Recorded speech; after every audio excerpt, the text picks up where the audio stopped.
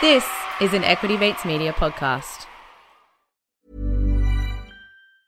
Ryan Reynolds here from Mint Mobile. With the price of just about everything going up during inflation, we thought we'd bring our prices down. So to help us, we brought in a reverse auctioneer, which is apparently a thing. Mint Mobile Unlimited Premium Wireless. How to get 30, 30, bit to get 30, bit to get 20, 20, 20, bit to get 20, 20, bit to get 15, 15, 15, 15, just $15 a month? Sold! Give it a try at mintmobile.com/switch. $45 up front for 3 months plus taxes and fees. Promo rate for new customers for limited time. Unlimited more than 40 gigabytes per month. Slows full terms at mintmobile.com. Many of us have those stubborn pounds that seem impossible to lose, no matter how good we eat or how hard we work out. My solution is PlushCare. PlushCare is a leading telehealth provider with doctors who are there for you day and night to partner with you in your weight loss journey. They can prescribe FDA-approved weight loss medications like Wegovy and Zepbound for those who qualify. Plus, they accept most insurance plans. To get started, visit plushcare.com/weightloss. That's plushcare.com/weightloss.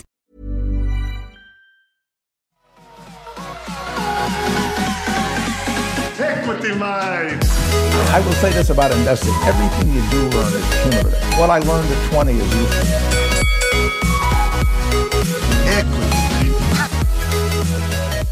Hello, Equity Mates. This is just a quick note to say that we recorded this interview with Ed on the 18th of February 2020. We just wanted to give you some context as to the recording date, as a lot has happened in finance and the markets around the world since then. We hope you enjoy the interview. Welcome to another episode of Equity Mates, a podcast where we help you learn to invest in 45 minutes or less. We break down the world of investing from beginning to dividend so that you can hopefully make some returns. My name's Bryce, and as always, I'm joined by my equity buddy, Ren. How's it going, bro? I'm very good, Bryce. Very excited for this episode. As always? Yes, always as excited. Always. Yeah, so am I, Ren. We're continuing our theme of the expert investor, as we always do once a week now. And this one is expert investor cross ex-professional athlete, which is always very exciting for us because we love delving into how that can come about. So without further ado, I'd like to introduce Ed Cowan to the show. Thank you. Gents, thank you for having me. I think that there needs to be a little bit of an asterisk. Definitely not an expert, just an interested investor and lucky to be working for a great company. But this is a big moment for me because this is me ticking off the trifecta of millennial podcasts. Yes. Equity Mates is the last tick on the list. Obviously, the great cricketer. Shout out to my mates there. And the Batuta Advocate. So, this is it for me. Well, I'm glad we come in the top three Australian I'll take that company podcasts. for sure. Well, not ranking them, but but if you were going to rank them, saving the best till last. I'll tell you at the end. And obviously, we will find out throughout this interview that I'm sure you are an expert in what we're talking about for many ways, which we'll discover. But for those who are unsure about who Ed is, he's a former Australian cricketer, played 13 tests for Australia, scored over 1,000 runs. 18. 18. 18 tests. Can't take 5 away from me. Bryce, come on, mate. It's my claim to fame. That's all I'm good for. And you literally... Yeah, we're not here to talk about cricket, all right? So. Yeah, sure. I'm worried about your maths, though. We're not experts. That's the whole thing. 18 tests for Australia. Apologies, Ed. You're a non-executive director of Cricket New South Wales, co-founder of Tripod Coffee, which is Australia's most sustainable coffee pod and has been pitched to Coles and soon to be Woolworths, potentially. Wow. Watch this space. Watch this space. And, do you have a website on that, actually? On what? On Tripod Coffee? Do you want to... Oh, sorry. I thought you might... Do you want to plug www. Make sure you get that bit in. tripodcoffee.com.au. Nice. Deliciously responsible coffee capsules. There you go. And more importantly, though, Ed is part of the investment team at TDM Growth Partners, which is a phenomenal investment company, which we're about to delve into. So very much looking forward to that, Ed. Do you want to give the plug for TDM at the front as well? Oh, that can wait.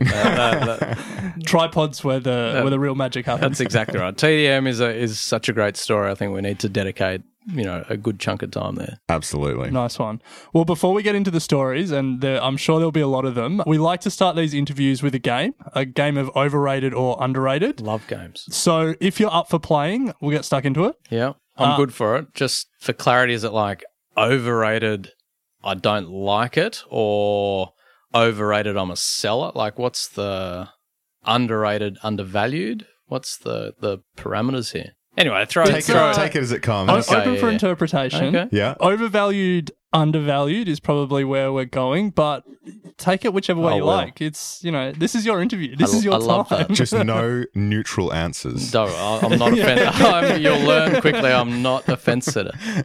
You don't get on the Batuta Advocate podcast, guys, by being a fence sitter. We wouldn't know. We haven't been on there yet. That's true. Okay, so overrated, underrated, overvalued, undervalued, however you want to take it. The ASX 200. Ooh. Good, you've gone straight to the big gun. It's not overrated in a sense that it's obviously provided some incredible returns for many, many years. But when it comes to froth and frothiness in the market, holy smokes, it's like that poorly poured beer that you get at that dodgy pub. Valuations are at an all-time high. What is it? 15 record days in 20. Seller. So overvalued. Overvalued. Fair call. Fair. I'm assuming that sentiment will flow into the S&P 500. Ditto. Yes. Yeah. So it's a little bit different in the States, I guess, in that, we're seeing some crazy metrics, particularly in the technology companies, businesses that are growing. We saw Microsoft, grow at 50% off a massive number, and they're obviously trading in a massive forward revenue multiple, but you can kind of see that playing out for a little bit longer, I think. But generally, the S&P 500, you'd have to put in the same bucket of let's start collecting the cash and waiting for a downturn to allocate some capital. They call that Christmas. How long would you wait, though? As long as it takes. Who's in a rush? You in a rush? No. Bryce has been calling the crash for about 3 years now. Mate, that's fine. You know what? I liken good investing to opening the batting. You just got to let the balls shine, the shine off the ball, just leave a couple, and then eventually the bowlers get tired and you can cash in. Nice. I like it. I'm an opening batsman. So your first career prepared you for your second career. Yeah, absolutely. Well and truly. We'll get to that, but before we do, speaking of potential froth in a market, overrated or underrated, the Australian residential property market. This is a favourite topic of mine.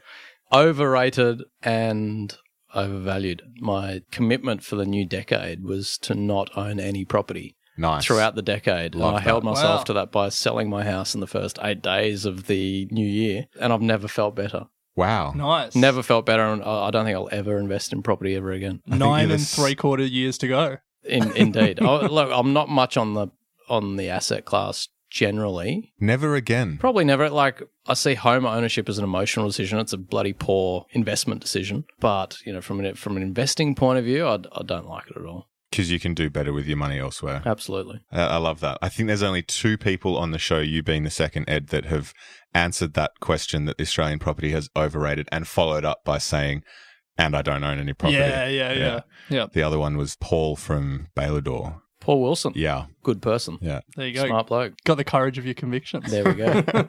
So what, you're just renting? Yeah. Nice. Loving it. Absolutely loving it. Full credit. There you go. Love it. So, overrated or underrated, the Australian VC environment? No, I'm a buyer in the Australian VC environment. Look, private market valuations are toppy. There's no doubt about that. But the joy of VCs, they're getting first look at a thriving Australian technology scene. And these technology companies that are being built in Australia have these massive growth profiles with these huge addressable markets.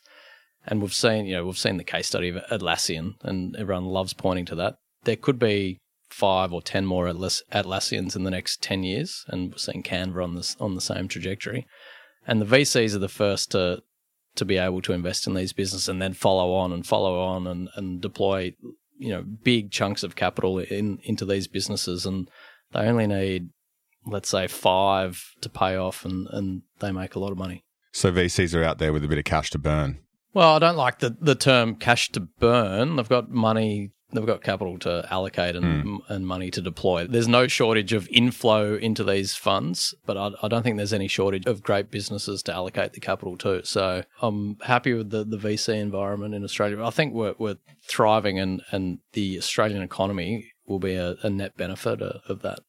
So last question in the game, not so much an asset class, but you were a former Australian cricketer. So overrated or underrated day-night tests? No, I'm a buyer. I'm a huge buyer of day-night test cricket. That is the future. I think the caveat being that it is a different form of the game.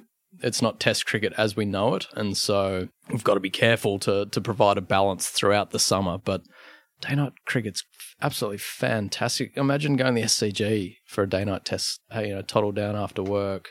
Well, long way from Bella Vista. you might not make it before stumps. You just need a full night test. That's exactly right. But no, I think it's a great way to not only access new markets, but also a very different contest. And if you were opening in the night session facing the new ball, you wouldn't have any dramas with that? I'd be a seller. Back down, mate, I'm finished. I'm just a mere spectator. So I'm here for the entertainment. The contest, is just periphery stuff. Yeah. Nice one. So before we get stuck into the journey that you've been on into financial markets, we always like to start with the same question. We find it normally has a good story or there's some good lessons in it. So we'll start with this question. Can you tell us the story of your first investment? Can, actually. And it was a while ago now, but I was lucky enough to grow up in a pretty business-minded family, and the newspaper would get delivered every day. And there'd be a bit of a scramble over the sports section. And, obviously on the back of the Sydney Morning Herald is the business section. And so we used to, I've got two older brothers, would read the business and the sport together. And so it's what I knew growing up. And I think it was 93 or 94, Fairfax listed on the ASX. And I was, 12. And the offer came through. This is back in the day when you could sign your dog up literally for IPO allocations. It wasn't the cross checks that go on these days. So as a 12-year-old, I was like, I want some of this. I read the paper every day. It's got to be. I haven't seen any other papers in this house. Something must be going right with this business. So it was a great lesson of investing in what you knew. And so I got a little allocation with my pocket money in the Fairfax IPO in 1994 as my first investment. Nice. How long did you hold for? Can you remember? I think there were a couple, small divvy checks in there, but I think by the time I learnt how to drink, and I needed to access a little bit more cash for my Saturday nights, I think that was out the door pretty quickly. Is there a lesson that you learnt from that initial investment that has kind of stuck with you today? It's kind of right out of the Buffett book or even Peter Lynch, I guess, investing in what you know. You have a core competency and a circle of competency and sticking to it. And I guess that was a great example. It was a product I knew intimately from reading it every day, and something that I enjoyed and thought other people must enjoy as well. We've touched on it a couple of times. You started your career as a cricketer. You played for New South Wales and then Tasmania. Yeah. But also played 18 tests for Australia. Don't get that wrong again. And scored over 1,000 runs. So I guess, you started your investing career at 12, as you've just told us. How was your interest in finance while you were playing cricket? Was there a lot of stock chat in the locker room? Plenty of specky stock chat in the locker room. Cricketers are always after a quick buck. So I did a commerce degree at Sydney Uni and played cricket for university, and then worked in an investment bank for a little bit, and then ended up doing a Masters of Finance while my cricket was going on. So in the change room, I think people saw that as a bit of a flag of, if I need any kind of financial advice, I'm going to go to Ed, which usually was when they come and say, I'm thinking about buying an off-the-plan apartment in Blacktown. What do you reckon? And I'd be like, who told you that you should be doing this? Like, my manager told me this because, the manager's getting a kickback here and, knows the developer there. And I'm like, this is the single worst idea you've ever had. See these things called ETFs? Go chuck every single dollar that you have in one of those and watch it grow over the next 10 years and don't touch it. Nice one. Should have offered to manage their money for them. No. Start your own funds management business. So while you were still playing cricket, you co-founded the business Tripod Coffee, as we mentioned at the start of the show. Can you tell us a bit about that business and also, what it was like starting this entrepreneurial journey? Yeah, well, it was, as I said, business was kind of in my blood, and I always had this inkling that I wanted to do something for myself, and cricket provides you a great opportunity in many senses. If you're not playing, you train for a couple of hours a day, you have a little bit of disposable income. Why wouldn't you kind of invest in yourself? And whether you're studying or, starting a business, it felt like a bit of a real life MBA to prepare me for the real world, so to speak. So I just took a bit of a punt with the guy I was opening the batting with, Steve Casalino. Hiring for your small business? If you're not looking for professionals on LinkedIn, you're looking in the wrong place. That's like looking for your car keys in a fish tank. LinkedIn helps you hire professionals you can't find anywhere else, even those who aren't actively searching for a new job but might be open to the perfect role. In a given month, over 70% of LinkedIn users don't even visit other leading job sites. So start looking in the right place. With LinkedIn, you can hire professionals like a professional. Post your free job on linkedin.com/spoken today. Today's episode is proudly supported by Vanguard Super. Now, as you know, here at Equity Mates, we hate fees. And after just over a year in market, Vanguard Super have lowered their fees. Their award-winning lifecycle option now has one of the lowest fees on the market, more than 30% lower than industry average. With a yearly fee of just 0.56%, which bundles administration fees, investment fees, and transaction costs, that's only $280 on a balance of $50,000. Extend your investment success with Vanguard to your superannuation. Head to vanguard.com.au/super to explore Vanguard Super. Fee comparison based on super ratings, smart data as at 31 March 2024. Other fees and costs may apply. Vanguard Super Pty Ltd is the trustee of Vanguard Super. Read the relevant PDS and TMD available at vanguard.com.au/super and consider if a product is right for you before making any financial decisions. We both love drinking coffee. We hated the sustainability issues that Nespresso was creating at the time. And we thought, bugger it, let's get into this. And it's one of the great decisions I ever made. I've learnt so much about the business world. One thing is learning about it at university, doing a bit of accounting here, a bit of spreadsheet work over there. But when it's your own money and it's your own business, you're deep in strategy, accounting, marketing. You're doing it all, literally, right through to customer service. You get a great education in the ways of the world. What do you think is your sort of weakest aspect of, you mentioned strategy, accounting, marketing, and how do you sort of think about that? Yeah, so I think we're lucky now. We've got a great team where everyone's skills complement each other. So, and you find that you outsource a lot. So the guy that drew our packaging, for instance, was a designer that we found on 99 Designs who lived in Slovenia. You have a 3PL that dispatches, so you just kind of call on the best of all breeds to try and piece your business together. I think we're now in a really good place that we have some great experts around the business, and the great thing that I've loved about the business is how we have continually innovated to try and create a competitive advantage. And, we're in a great place at the moment. We've got the only certified compostable capsule in Australia. We can turn those capsules into electricity and organic fertilizer. They can go in green council bins. The coffee's amazing. So from where it was born from, which was let's try and get a product that is environmentally sustainable, people enjoy drinking, it's taken kind of 5, almost 6 years to get to this point. And it's a great lesson that things don't happen overnight. And when you are trying to build a business, and the same principle goes for these businesses that I'm investing or, helping think about it at TDM, and TDM are investing in, or you invest in the side, that you got to think like that business owner. And to build businesses takes a long time, and that's why you need to be investing for the long term.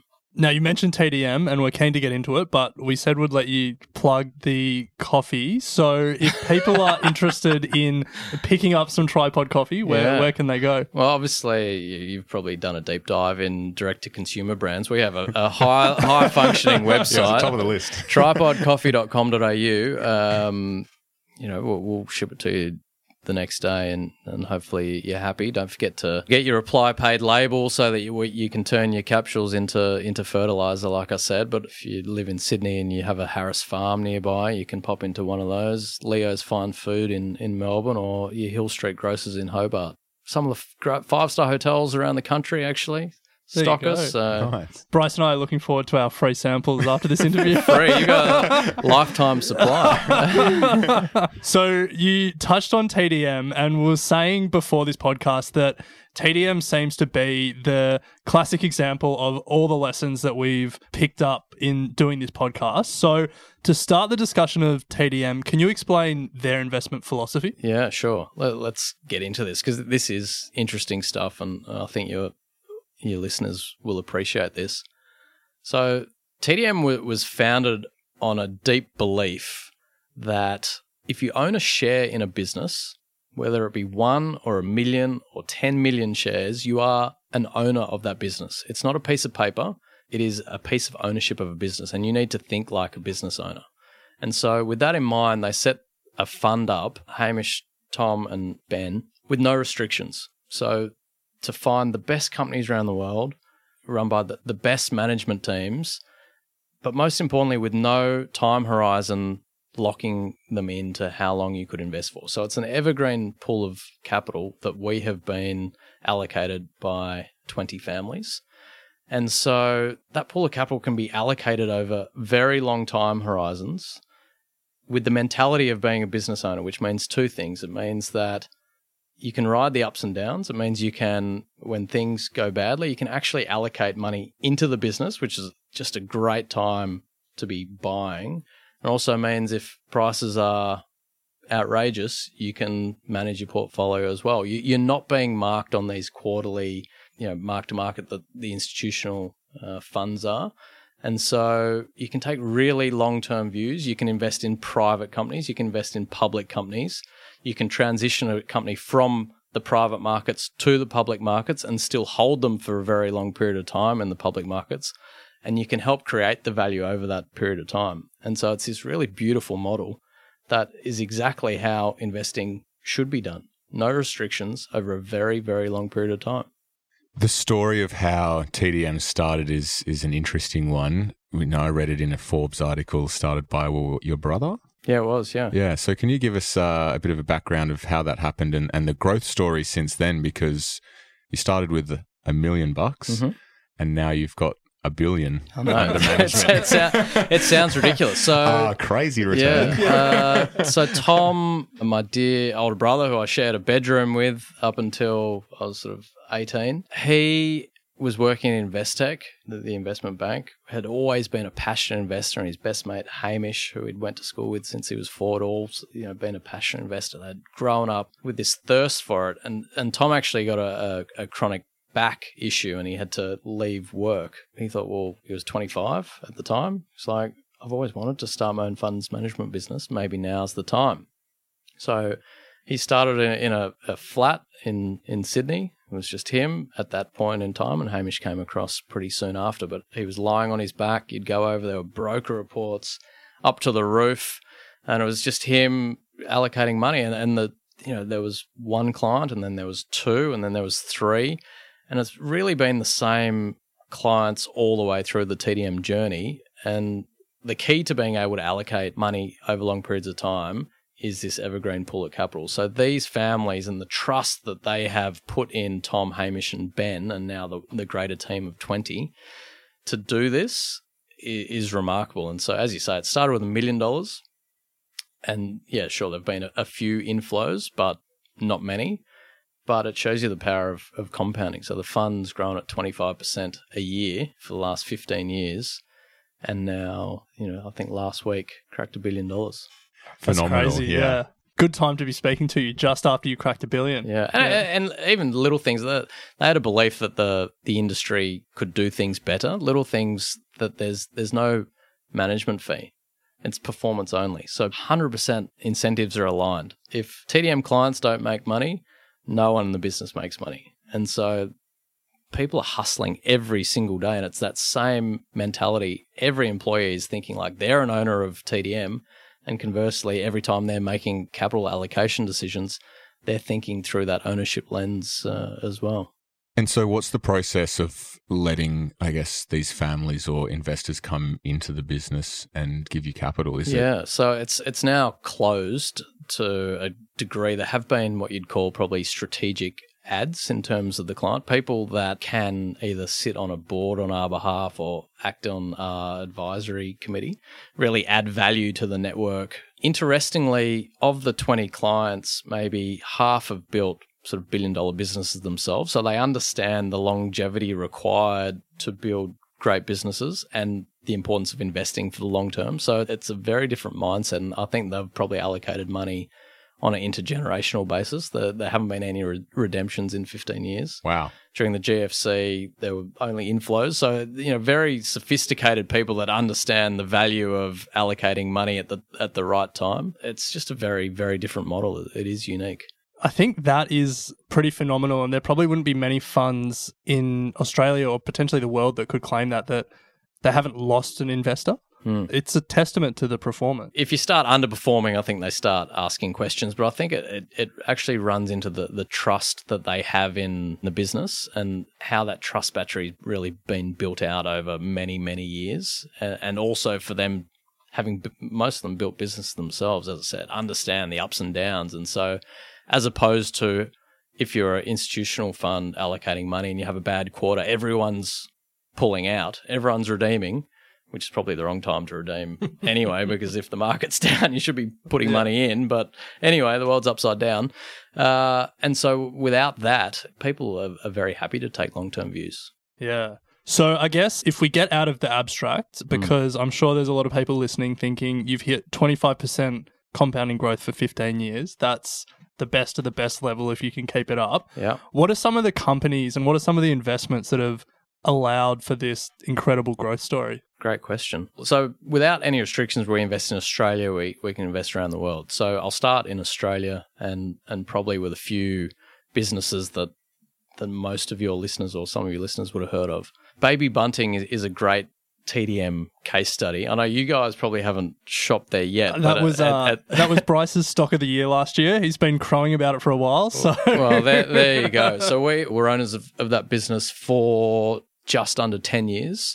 4 years in the, I'm sure I'll get some timings wrong here, but 4 years in the private markets and almost, I think it was 5.5 in the public markets. So was able to, I think 6 stores when we invested initially, went in, helped really scale that business from a process point of view and help that growth story play out, reinvigorate the board. There's a fantastic CEO in Matt Spencer who's an absolute 12 out of 10. Great CFO, really built that team out and helped shape that. Tom went on the board, listed the business and then held it for a long period in the public market. So I think over the course of that 10 years, I think we probably did maybe 10 times our money. So, super normal returns. So that's provided a big chunk of our returns. Most recently, Tyro, which was the second biggest technology listing ever on the ASX. We were the second largest shareholder with Mike Cannon-Brookes and Tiger Global. Again, invested 4 years ago in the private space, helped build that business, really scale the processes. So, that business saw a few sort of hiccups. Hamish went on the board and he and the rest of the board members and Robbie Cook, phenomenal CEO, listed the business and now it's racing away in the public market. So that's another great case study. So consumer business, technology, fintech, software business. So again, no restrictions as to what we can invest in. Other businesses that we've been invested in for a very long period of time, Mineral Resources. I think TDM bought shares in the IPO 15 years ago, 90 cents, currently trading at $19. Wow. And we think can be a much bigger business run by a super entrepreneurial, high caliber executive in Chris Ellison. So the investment philosophy that comes out more than anything is we are investing in people to allocate capital on our behalf. So when you own the business, you are backing the CEO, you're backing the board, and you're backing the senior executives to grow these businesses over long periods of time. And getting the people right is just such a key tenet of what we believe. So there are 3 businesses. Guzman and Gomez, I hope you all eat burritos. We're the largest shareholder in that business, and that's just an absolute freight train as well. And then in the States, software businesses like MindBody, Ellie Mae, which you may or may not heard of, and Spotify. So Ed, you said at the start of the show that understanding your circle of competence is important. One of the lessons you learned early on. If you have a philosophy of no restriction, anything you can invest in, what is the process that you guys go through to ensure that you're still investing, I guess, within your boundaries and understanding? Great question. So I think over the 15 years, while we have invested in a whole range of industries, software and online, probably the majority of work, probably consumer and probably healthcare. If you were to kind of silo them, we would say that we have a strong circle of competence or degree of competency in those industries. But that hasn't stopped us investing in great businesses run by great people with great growth opportunities, with a large margin of safety at great prices that we can see can, have great outcomes over a long period of time. So it's a question of really getting to know the business. And I think over the course of 15 years, we've probably only made 58 investment decisions. So it shows you that there aren't many companies that TDM have invested in. And when we like the look of something and it passes that initial sniff test, everyone will run at it. So you have 10 members of the team trying to get their heads across absolutely every detail of this business. So it might be outside what we would probably describe as a circle of competency, but by the time 10 people run at something for 3 months or 4 months, you can get a pretty good idea of the industry. So it's just as simple as someone in the team has come across a business that they think might be worthwhile, and then you just attack it at once and see what happens. Absolutely. Nice. Can you tell us what that looks like? What does 10 people running at an idea for 3 or 4 months look like? We can go out there and try it if you want. Is it eating a lot of Guzman and Gomez? I mean, there's a whole spectrum of information that gets gathered, but obviously there's all the public market information. If it's a listed business, that is easy to gather and you build a model and the usual kind of stuff. But then you're calling customers, you're doing reference checks on all the executives, you're trying to meet the executives if you can. There's a whole range of work that goes in, particularly around that people and culture piece, because that's the hardest to diagnose. The rest you can kind of piece together pretty quickly, but spending time with management is a massive part of any part of our due diligence program.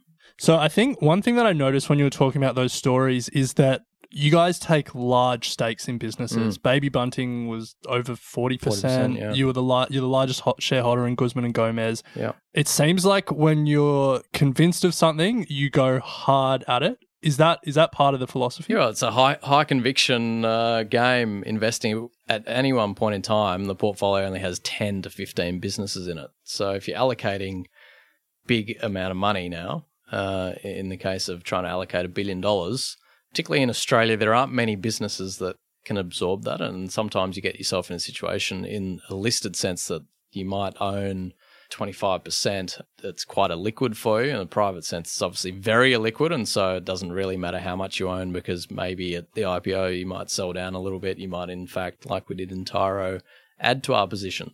So it can get tricky when you're dealing at scale, but you're right. You particularly in a private sense, we're what we call sort of chunky minority investors. We're never control investors like a private equity fund is, that you always have that lever of control to pull if something's going wrong. We're trying to actually work with management hand in hand without ever having that we own 55%, so you'll do what we tell you to do. We know a company that's looking for some cash. It's called Equity Mates Media. So if you're looking to allocate that $1 billion, look no further. We could do a little horse trading, little tripod coffee on the shelf. Okay, nice. I'm really interested in the people part, because we speak to a lot of small cap fund managers as well, and they heavily rely on going out and meeting executives and speaking with a team to your point, you can understand the financials pretty well, but it's the people part that makes a big difference. Other than being good capital allocators, what are some key characteristics that are important to you, to TDM? Great question. Again, it depends. We invest in a lot of founder-led businesses.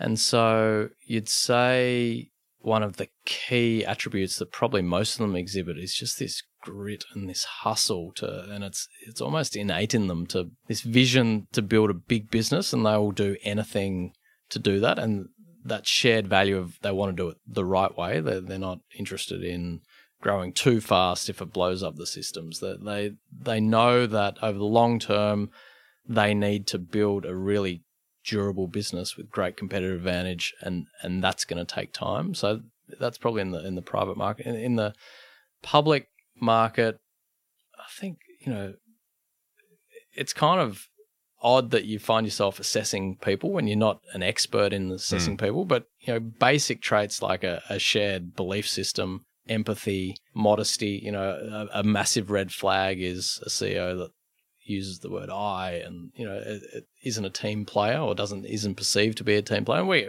sometimes if we make a bad decision on a business, it's because of the people every time. And while we have compounded money at high rates, we have made mistakes, but often those mistakes are buffered out by a nice margin of safety on entry price. So it is certainly our judgment on the people in the business is probably the biggest decision that we make. Without throwing any company or anyone under the bus, can you tell us the story of one of the mistakes and what you learnt from it? I won't get the sack because I was the boss, but it's like mentioning the word Voldemort. But there was a business that was listed in the States, a tea business. I won't give you the name. Not a coffee business. No, not really. And the guy who was running the business was a founder.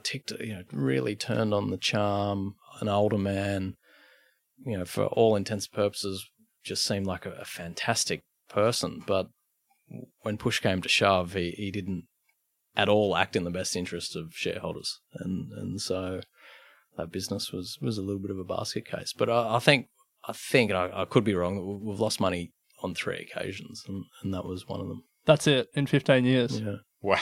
That's pretty good track record.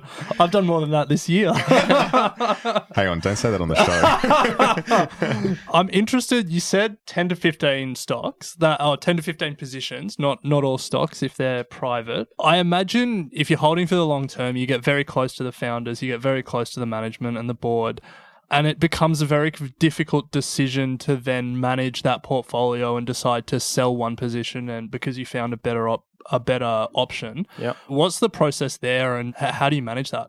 It's probably one of the most asked questions that if we meet a CEO or founder, they ask that question as well. And I guess the best way to answer it is to give the Baby Bunting case study.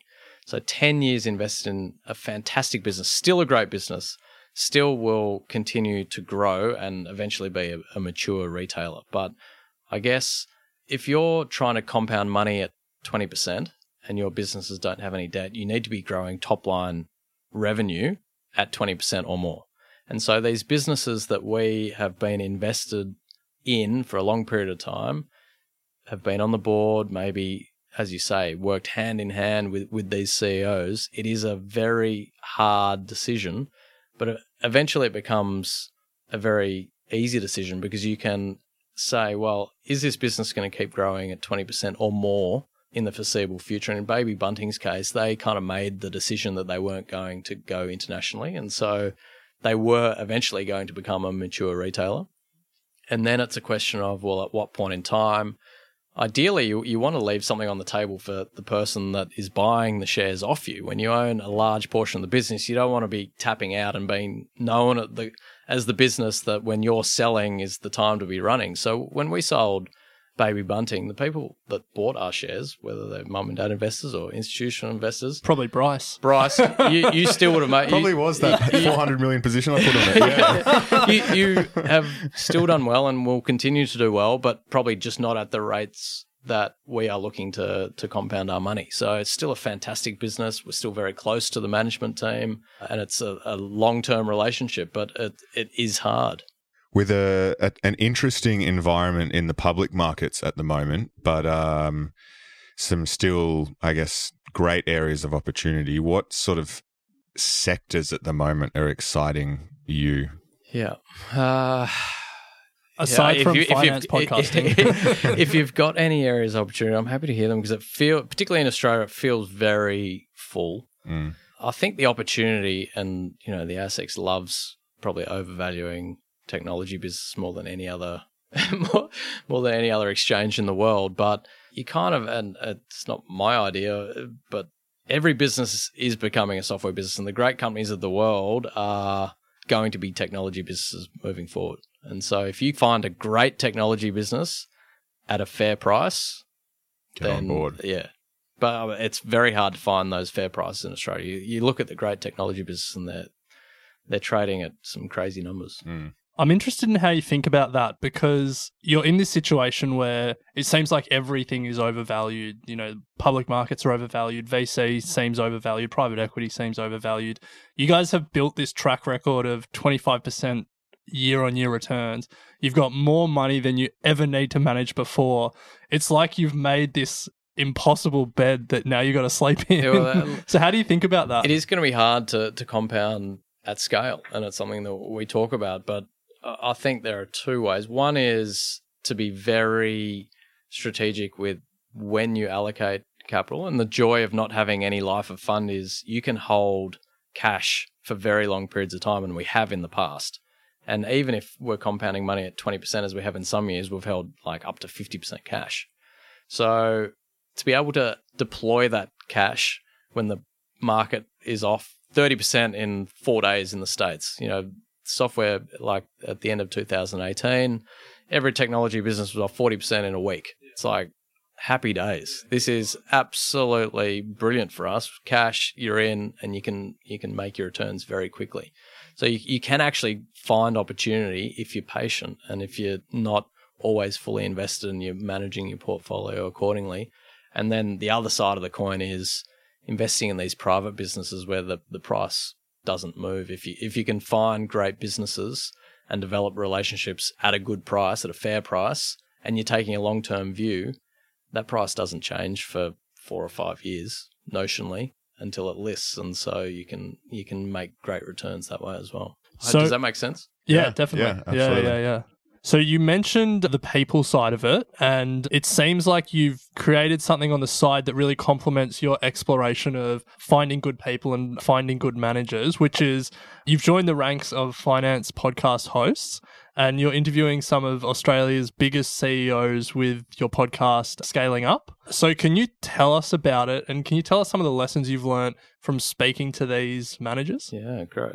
So it's been a fun project. So we did a first series and just about to record a second, but the idea was to interview these great CEOs or founders or, you know, executives that have, you know, in Guy Russo's case, turned around a business the size of Kmart, because there's so many nuggets of gold that people who have lived through these experiences can provide, and each one has a different story. That scaling businesses is about, sure, scaling processes, finding a great growth opportunity in a big market. But more than anything, and this is what I think comes through, is scaling the people and culture piece.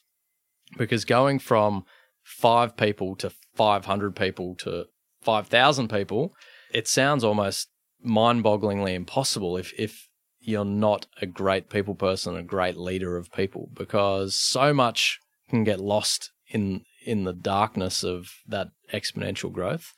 And so I guess the crossover of where I found was I felt like I'm almost not an expert, but I lived in high-performance teams for almost 20 years in professional sport. And so there was kind of this natural crossover to entertain these conversations with these people around how they've built their teams. And then, you know, throw into the mix TDM's deepest belief, which is, at the end of the day, people and culture is, you know, probably the greatest competitive advantage you can have. It's kind of made for a nice podcast series to really explore particularly those kind of issues, and then other lessons to learn from these people.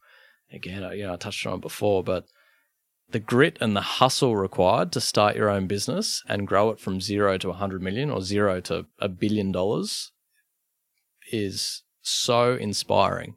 And I interviewed Kate Morris, who had a great story. She'd, you know, just sold, I think, 60% of her business to Quadrant Private Equity for a very big number. But for the first 10 years of her business, and it's been going almost 20 years, Adore Beauty, no sales. Like, people were saying, "What are you doing, Kate? This is crazy. This online beauty thing isn't a thing." And she, you know, $20,000 worth of sales one year, 50 the next, 100. It's like not making a living. Had a mortgage, invested everything she had. Next minute, she was just ahead of her time. The internet blows up basically when it comes to consumer behavior and shopping habits. And next minute, she's got a $100 million business. So nothing gives me more inspiration than hearing their stories. You mentioned there you were in high-performance teams in state and national cricket. So I guess my question is, what can businesses learn from the high-performing sports teams that you've been a part of? And similarly, what should the Australian cricket team learn from companies that you're investing in now? That is a good question. I think for many, many years, business always looked to sport to see what they were doing, particularly around culture. Business culture wasn't really a thing, but sport culture was a thing. It was team spirit or whatever. And in sport, there was always this idea that the sum of the parts, could be completely greater than any individual whole. And so business learnt that, I think, and you'd always have the sports coaches going in it. And the kind of lessons that they would be expouting are pretty basic around hard work, perseverance, having a shared set of beliefs, people putting the team before the individual, which is really common, particularly in cricket. That's very important. People doing their job, being deeply into their role. The halfback, your job isn't to pack the scrum or score on the corner, it's to pass the ball. Those kind of sporting analogies were thrown around the business world almost a bit too loosely. I think the tables have almost turned in that businesses have caught up in a sense that they've understood, particularly these businesses that have grown really quickly and they've had to scale their teams really quickly. They are actually now the leaders in how to do this, and sport's now catching up to them, and great entrepreneurs who have built great technology businesses are now the voice on how to build great cultures. And so, you look no further than the Australian cricket team and the drama they went through in South Africa, and then rebuilding that culture was at the heart of everything they did. But they certainly took lessons from a whole range of people. Fascinating. Lesson for businesses: don't use sandpaper. Unless you work at Bunnings. So, Ed, we've approached the final 3 questions that we always ask our guests at the end of the show to close it out, but just want to say a massive thank you for your time. It's been a fascinating conversation. Love talking about this side of the markets. It's not something that we often get to talk about, and it is very inspiring, something that obviously Alec and I would love to get into. So if you're looking for someone... Hey, smart blokes like you. So the first of the final 3 is, do you have any must-read books, investing or otherwise? That's a deep question. I think from an investing point of view, there are a couple of must-reads just from a pure building blocks foundational point of view, and that's anything that Buffett has written. Yeah. Graham, pretty good starting point. Peter Lynch, or these guys are what you'd call foundational books to really build your knowledge on. And once you kind of got the idea, if you're coming in completely cold, I think interesting books that I think are kind of must read from a business owner's viewpoint. If someone like a Jim Collins, Good to Great, is a phenomenal book around business strategy and understanding, what makes great businesses. And then when you kind of move through the pyramid, if you're looking at it like that, if that's kind of the middle block, then you get to the pointy end, and that's the really kind of niche things around psychology. Danny Kahneman, Thinking Fast and Slow, anything that Gladwell writes that might challenge your own biases and, and your own decision-making framework and your mental models and these kind of things I think are really interesting. But if you're a keen investor and there's only one thing that you'd ever read, it's probably Buffettology. Didn't you write a couple of books? I've written a book, yes. Yeah. Surely you give that a plug here. That's. I don't think that book's for everyone. That was my own personal diary of a cricket season. There's some psychology in that. That was a dark season. I couldn't hit the ball off the square. But I think this day and age, look, I think we live in a age where it's never been easier to teach yourself anything. With the joy of podcasting, whether it's this one or, Invest Like the Best, which is just a phenomenal... Yeah, cracking podcast. Phenomenal podcast. You can basically teach yourself about anything really quickly. 2 times speed. You can get information super quick and move on. So whether that's in an audio book or a podcast, so, I think you just encourage people to open their eyes and their ears and their minds and you can, I think, gain a bloody good level of knowledge pretty quickly. Absolutely. So the second question we like to ask is, what's your go-to source for investing information? That's a good question. Again, I think go-to source has to be the earnings calls, the quarterly earnings calls or the earnings reports, that companies are putting out. Because if you are having any of your judgment clouded by broker reports and analyst reports, then you're not doing your own work. And so you need to be making up your mind, not what the market's thinking. They're two very separate answers, and so you need to come to your own conclusions. And the best way of doing that is getting the source information yourself and working through it. Yeah, separating the noise is sometimes often very difficult. That's the game, yeah. So to close it out, Ed, thinking back to when you made that first investment in Fairfax, so did Jack Cowan, the Jack Russell. He got an IPO allocation. Sitting pretty. Still holding? Yeah, still holding, yeah. What advice would you give your younger self thinking back to that period of time? I'm a big believer in financial literacy and the power of understanding the basics, whether it is, understanding how much you have to repay on your home loan on a post-tax basis. Little things like, if I was to rent, what is the post-tax return I need to achieve where I'm better off? Basic little sort of maths that you can apply to your life to make sure that you are in a better financial situation. And so, not when I was 12, that would have been a bit complex, but I would have probably tried to tell myself about the power of saving, the very powerful power of compounding. Absolutely. Great advice. What is it? The eighth greatest wonder of the world? That's it. It's the eighth greatest wonder of the world. Yeah. So, Ed, thanks for taking the time today. If people are interested in learning more about yourself or TDM or Tripod Coffee, where can they go?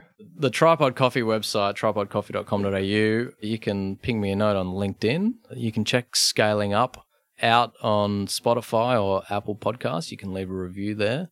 I'm pretty good at getting back to people, and TDM, for people that are interested in investing, sign up to the newsletter because it is absolutely full of phenomenal content. And so I'll definitely check out tdmgrowthpartners.com. Nice. Well, as we said, an absolutely fascinating conversation. Thank you for joining us on the show, Ed. Looking forward to catching up in a while's time to see when you hit the big 2B. Yeah. So, at current growth rates, could be next week. That's right. 2B, I'll be buying you guys a studio. Wow. Right. Yeah. We've got that I'll do that, yeah. I won't be on call. But no, a massive thank you. Really appreciate your time. Guys, absolutely loved it. Thanks for having me. Thanks for listening to Equity Mates Investing Podcast, a production of Equity Mates Media. Please remember that everything you hear in Equity Mates Investing Podcast is general advice only. The content has been prepared without knowing your personal objectives, specific financial circumstances, or goals. The host of Equity Mates Investing Podcast may maintain positions in the companies discussed. Before considering any investment, please read the product disclosure statement and consider speaking to a licensed financial professional.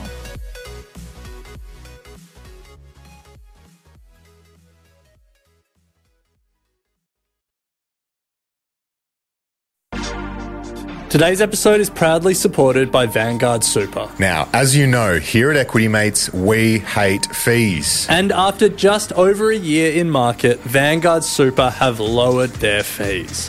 Their award-winning lifecycle option now has one of the lowest fees on the market, more than 30% lower than industry average. With a yearly fee of just 0.56%, which bundles administration fees, investment fees, and transaction costs, that's only $280 on a balance of $50,000. Extend your investment success with Vanguard to your superannuation. Head to vanguard.com.au/super to explore Vanguard Super. Fee comparison based on super ratings smart data as at 31 March 2024. Other fees and costs may apply. Vanguard Super Pty Ltd is the trustee of Vanguard Super. Read the relevant PDS and TMD available at vanguard.com.au/super and consider if a product is right for you before making any financial decisions.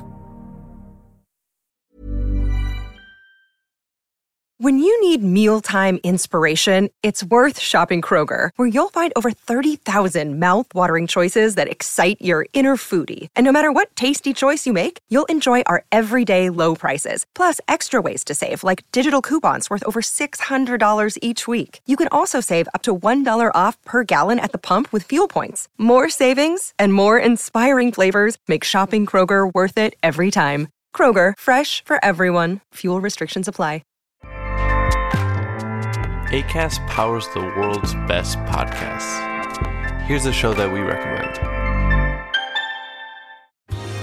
Are you a reality TV junkie? Do you ever think, dang, I wish I had someone to talk to about all the trash TV that I watch? Well, look no further, garbage lover, because Reality Gaze is a podcast for you. Hello, I'm Maddie. And I'm Poodle, and we're the Reality Gaze. We talk about all your favorite unscripted shows like The Golden Bachelor, Love is Blind, and TLC's big, messy behemoth, 90 Day Fiancé. And if you're driving to work, folding laundry, or just pretending to listen to your husband talk about sports, just put on the pod, and you've instantly got two gay besties spilling all the tea and reading these people for filth. So come at us, y'all. Find Reality Gaze wherever you listen to podcasts.